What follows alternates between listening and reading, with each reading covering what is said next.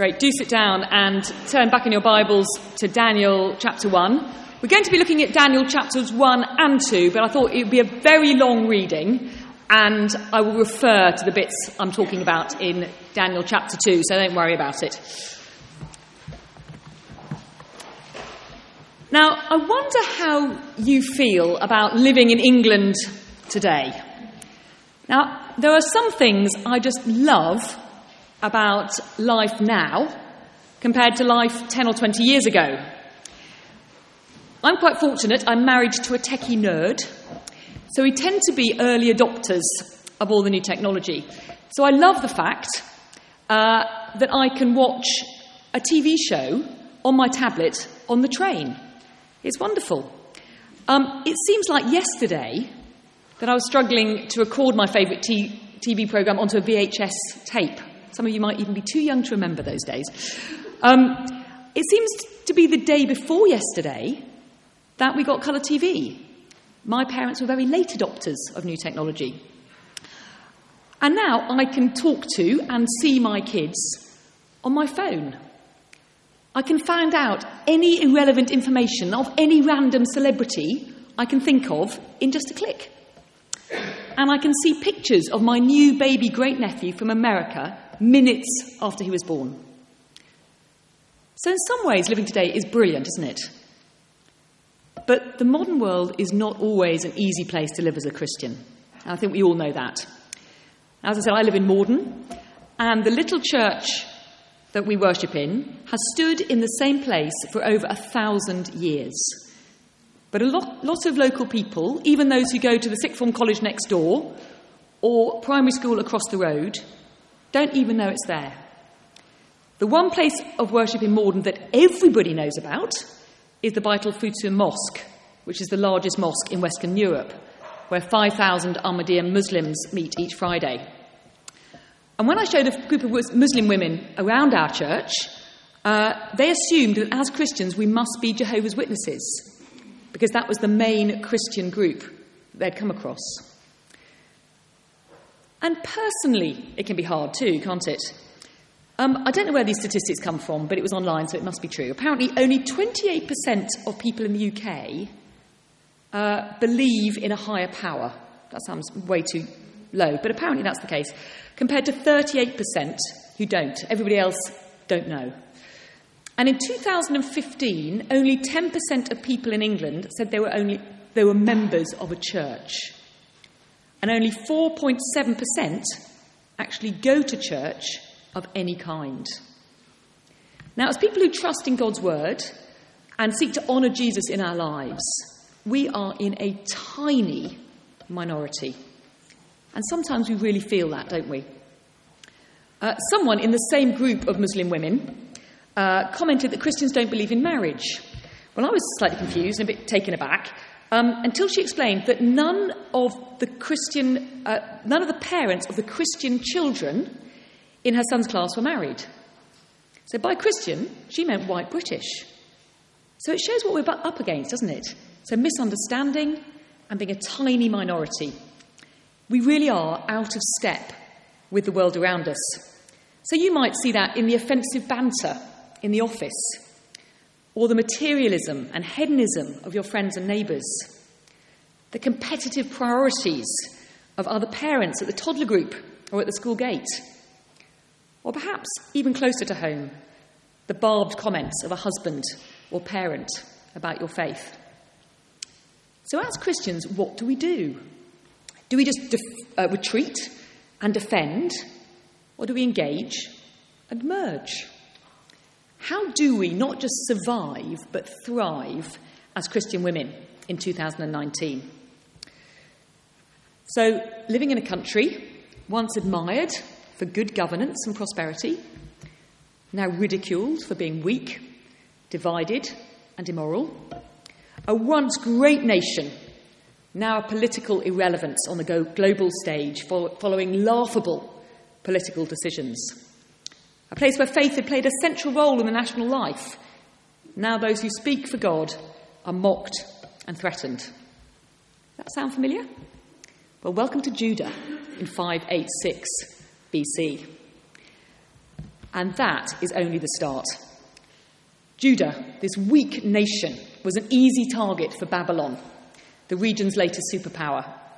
Following years of political oppression, Nebuchadnezzar, king of Babylon, eventually laid siege to Jerusalem, God's holy city, home to the great temple of Solomon, where the Lord lived in the midst of his people. The temple was looted, and the brightest and best of God's people were exiled to Babylon. So living in a godless pagan society is nothing new. Being in a tiny, misunderstood minority of believers is nothing new. So if we're going to not just survive but thrive as Christians, we can learn a lot from the book of Daniel, from those who have been there, done it, and got the T-shirt. So how should we react to this messy, godless world that we live in? And there are headings on your sheets if you would like to write notes or follow where we're going. First of all, we should be distressed at the world's depravity. Let's look back at Daniel chapter 1, verse 1. In the 3rd year of the reign of Jehoiakim, king of Judah, Nebuchadnezzar, king of Babylon, came to Jerusalem and besieged it. And the Lord delivered Jehoiakim, king of Judah, into his hand, along with some of the articles from the temple of God. These he carried off to the temple of his God in Babylonia and put in the treasure house of his God. Now, those 2 verses are absolutely horrifying. It's easy just to rush past them to get onto the story, but those 2 verses are absolutely horrifying. Nebuchadnezzar, king of Babylon, was a name that would have struck terror into the hearts of his contemporaries. He was the most powerful man on the planet, whose armies were systematically conquering and plundering the region. He came to Jerusalem and besieged it. A siege was and is horrific. We've just come back from Dubrovnik, and there's still marks on the walls of the siege there. Think of the suffering of the people in Aleppo in Syria. And later, when you get home, if you can bear it, read the book of Lamentations to get a sense of the horror of the siege of Jerusalem. Lamentations 4, verses 9 and 10 say this. Those killed by the sword are better off than those who die of famine. Racked with hunger, they waste away for lack of food from the field. With their own hands, compassionate women have cooked their own children, who became their food when my people were destroyed. Nebuchadnezzar besieged Jerusalem. And then the king, God's anointed representative, is handed over to this pagan tyrant. And the centre of worship to Yahweh, the God of heaven and earth, is ransacked. The temple, God's symbolic home, is desecrated.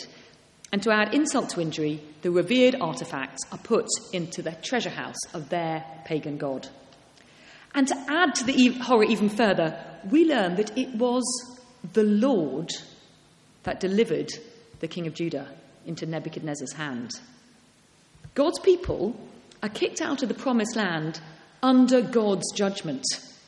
After years and years of prophetic warnings, God has acted.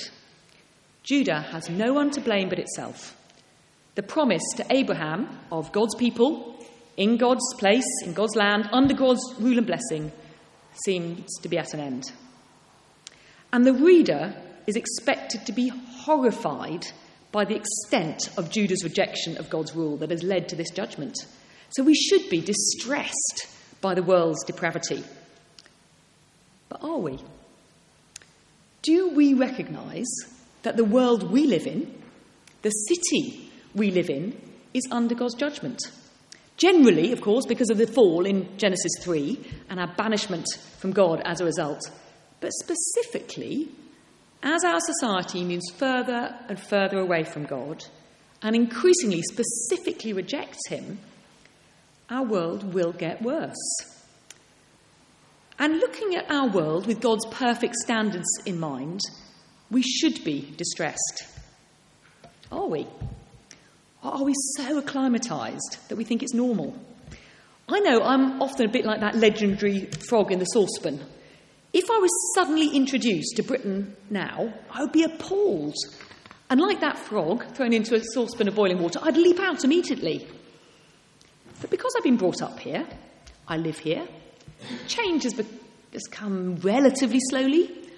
I'm like the frog often who is boiled alive as the temperature just gradually increases. I don't notice how bad things are because I'm used to it. I accept a lot of stuff that should horrify me. So TV shows full of blasphemy, cynicism, crudeness. Well, what I watch is pretty tame compared to most people's standards. So it must be okay, mustn't it? Conversations about other people that are gossipy or mean, that even if I didn't join in with, I put up with as just normal. Sexual ethics, the variety and number of relationships that are endorsed and encouraged by our society, but explicitly condemned in the Bible. The nastiness in social media that seems to have only got worse during this political crisis. The news of suffering around the world, refugees drowning. It only rarely grabs my attention. That kind of news is just the wallpaper of my world and easy to ignore. But God's heart is broken by the world's rejection of him. So should we be. I'm sure you know the words of Jesus looking over Jerusalem in Luke 13:34. It says, "Jerusalem, Jerusalem, you who kill the prophets and stone those who sent you, how often I have longed to gather your children together, as a hen gathers her chicks under her wings, and you were not willing." Jesus was distressed at the world's depravity. And we should be distressed, but like Jesus, we should not be shocked or surprised. People have always rejected God, from Adam and Eve to you and me. Before John the Baptist, the last prophet was 400 years earlier, and God's prophets, Jesus said, had always been persecuted. God's love has always been rejected. But Jesus' response here is distressed compassion, not dismissive condemnation. Heartbreak, not horror. And that moves on. So we should be distressed at the world's depravity, but we should also delight in God's sovereignty. So Jesus' attitude here is the key to our next response to the difficult world we live in. Yes, we should be distressed when we see the world rejecting God. But in Jesus, we see that God has not rejected the world. Despite the awful things we see around us, God is always working to bring his people home, both then and now. We can delight in God's sovereignty. And in 2 Kings, in Jeremiah, in Lamentations, as well as here in Daniel, we see that whatever is happening at this time in Daniel, however bad, it is under God's supreme control. So again, verse 2, the Lord delivered Jehoiakim, king of Judah, into his hand, along with some of the articles from the temple of God.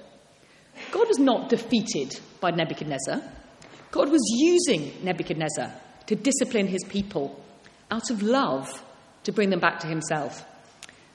Jeremiah 24, verse 5 says this. He says, "Like these good figs, I regard as good the exiles from Judah, whom I sent away from this place to the land of the Babylonians.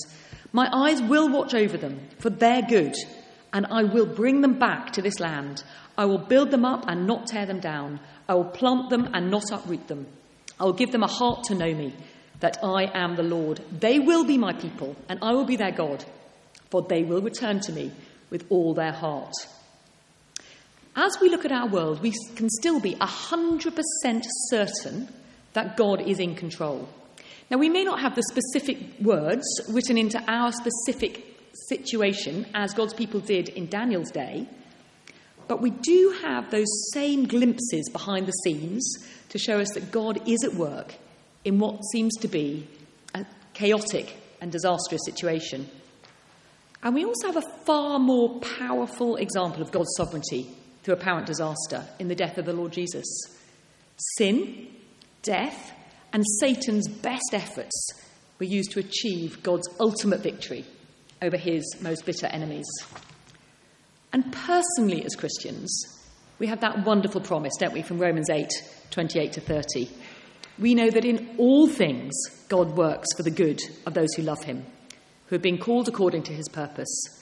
For those God foreknew, he also predestined to be conformed to the image of his Son, that he might be the firstborn amongst many brothers and sisters.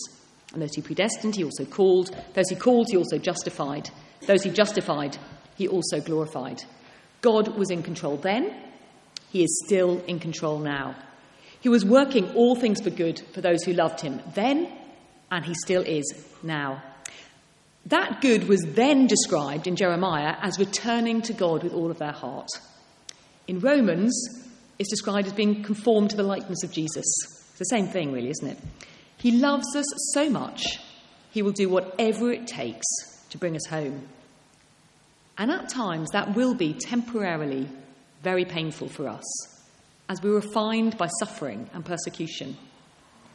But never as painful as it was for Jesus, who died in agony on the cross so that we can return to God with all of our heart and be conformed to his likeness.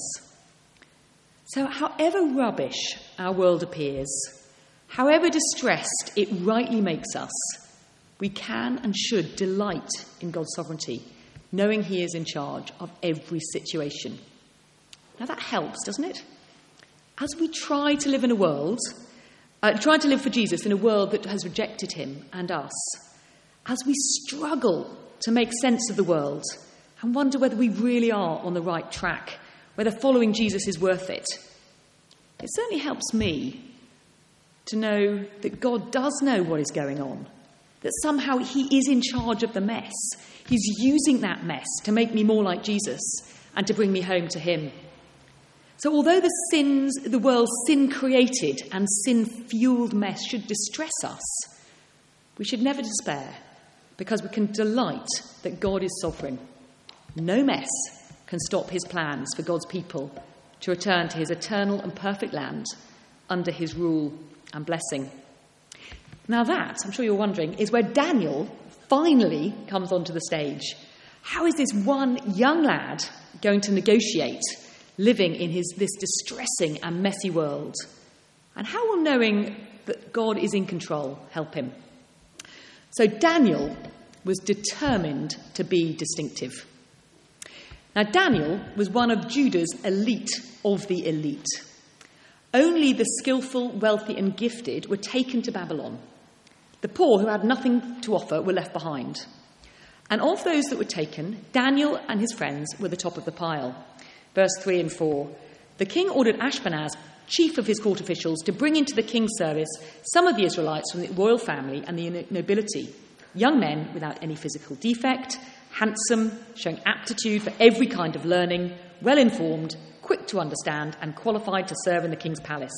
He was to teach them the language and the literature of the Babylonians. Now, it is a classic imperialistic policy. You re-educate the next generation so that they will be on your side. They will think like you, they will act like you, and they will support you against the peasants back home who they will have little in common with. It will make them less likely to want to lead a rebellion. Now, the British Empire did it by encouraging the future leaders of the colonial countries to go to Eton and Cambridge and theoretically love the British forever. Get them young and brainwash them. And Daniel went along with it, up to a point. He was okay with being part of the programme. He was okay with being educated in a pagan system in preparation for serving a capricious and cruel pagan dictator.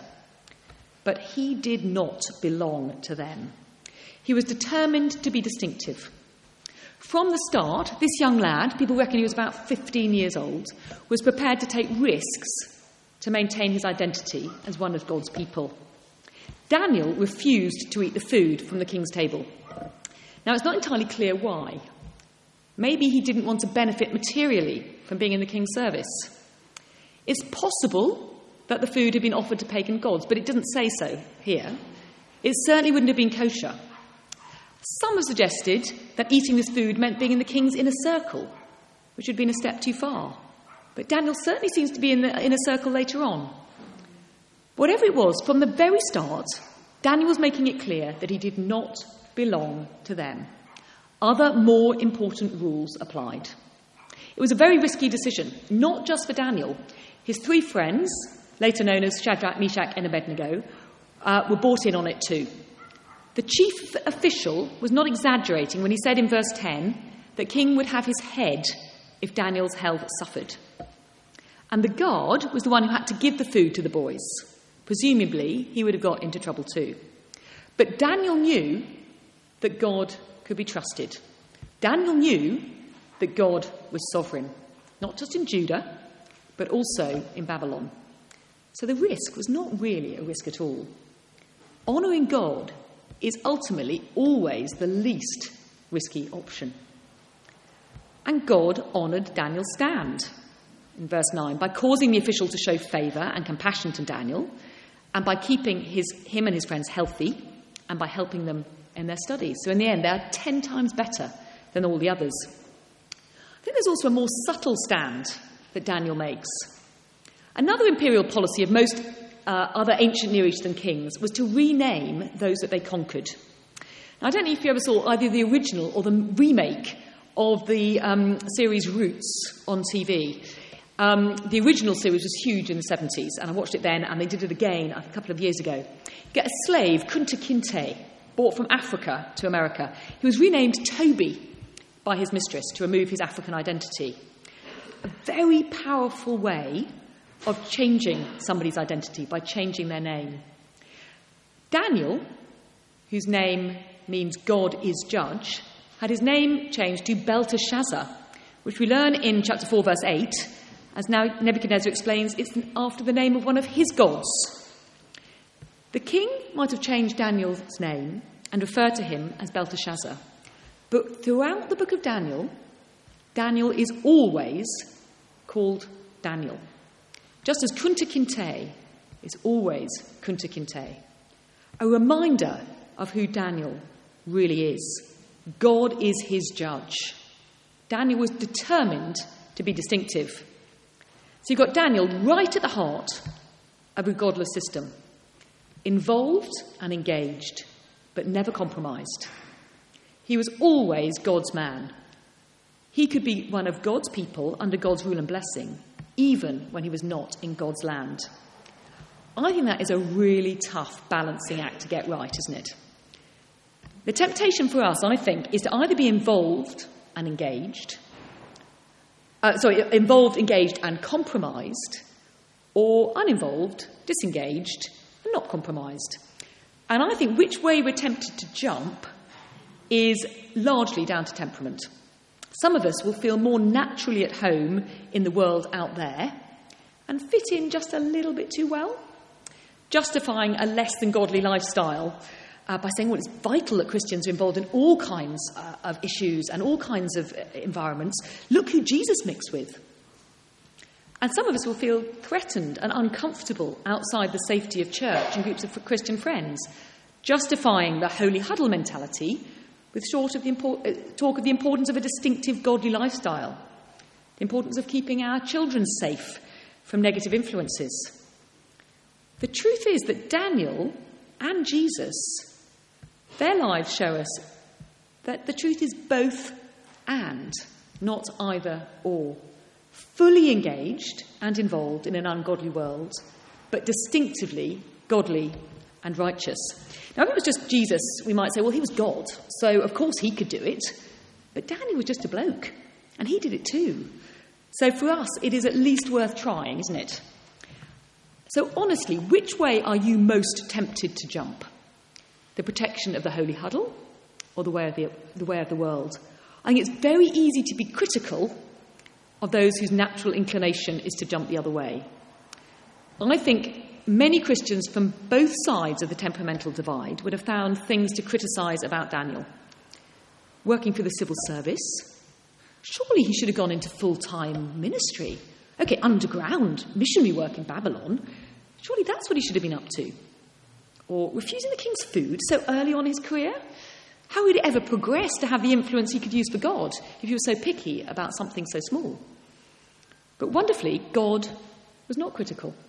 Verse 17, to these 4 young men, God gave knowledge and understanding of all kinds of literature and learning, pagan literature and learning, and Daniel could understand visions and dreams of all kinds. So if you are a holy huddler, get out there, get involved, get engaged, make some non-Christian friends, join a club or a choir, befriend the other mums, particularly the ones that nobody else is befriending, like Jesus would have done. Remember, God so loved the world, he sent his only Son into the world It was tough, but it was the only way. If the millions of people in London who don't know Jesus are ever going to hear about him and get to know him, we need to get out there. But if you're tempted to go the way of the world, how might you be compromising? Do your friends and colleagues know that you're a Christian? That God is your judge? That it's his opinion that you value most highly? What would that look like for you? It will look different for different people. On a basic level, are you willing to be different and to stand out? What you talk about or don't talk about? Are you known as somebody who the others can trust? Are you willing to put forward an unpopular but Christian point of view graciously and lovingly? Are you distinctive in the way you spend your money, your ambitions, what you want for your children? So like Daniel, determine to be distinctive. And like Daniel, display God's grace. So here's Daniel. He's a young foreigner working for an unpredictable boss. He's into witchcraft and astrology, and is in the habit of cutting off the heads of those who disagrees with him. What would you do? I think, having made a little stand for vegetarianism and survived, I think I'd have just kept my head down, kept well away from compromising situations, and just got on with my job. But Daniel is Daniel, and God is his judge. That's not enough, is it? It was never going to be. Hiding and trying to avoid being corrupted by the world isn't God's way. It wasn't Jesus' way, and it wasn't Daniel's way either. So Daniel uses his position to display God's grace. He puts his head way above the parapet and takes or even creates opportunities, very risky opportunities, to show God's goodness to the king and to his magicians and astrologers. And this is in Daniel chapter 2. It's a great little story. Unfortunately, we don't have long to unpack it. Daniel is still a trainee. In verse 1, it says it was the second year of Nebuchadnezzar's reign. Daniel's only just arrived in Babylon. His 3-year course has barely started. And the king has a troubling dream.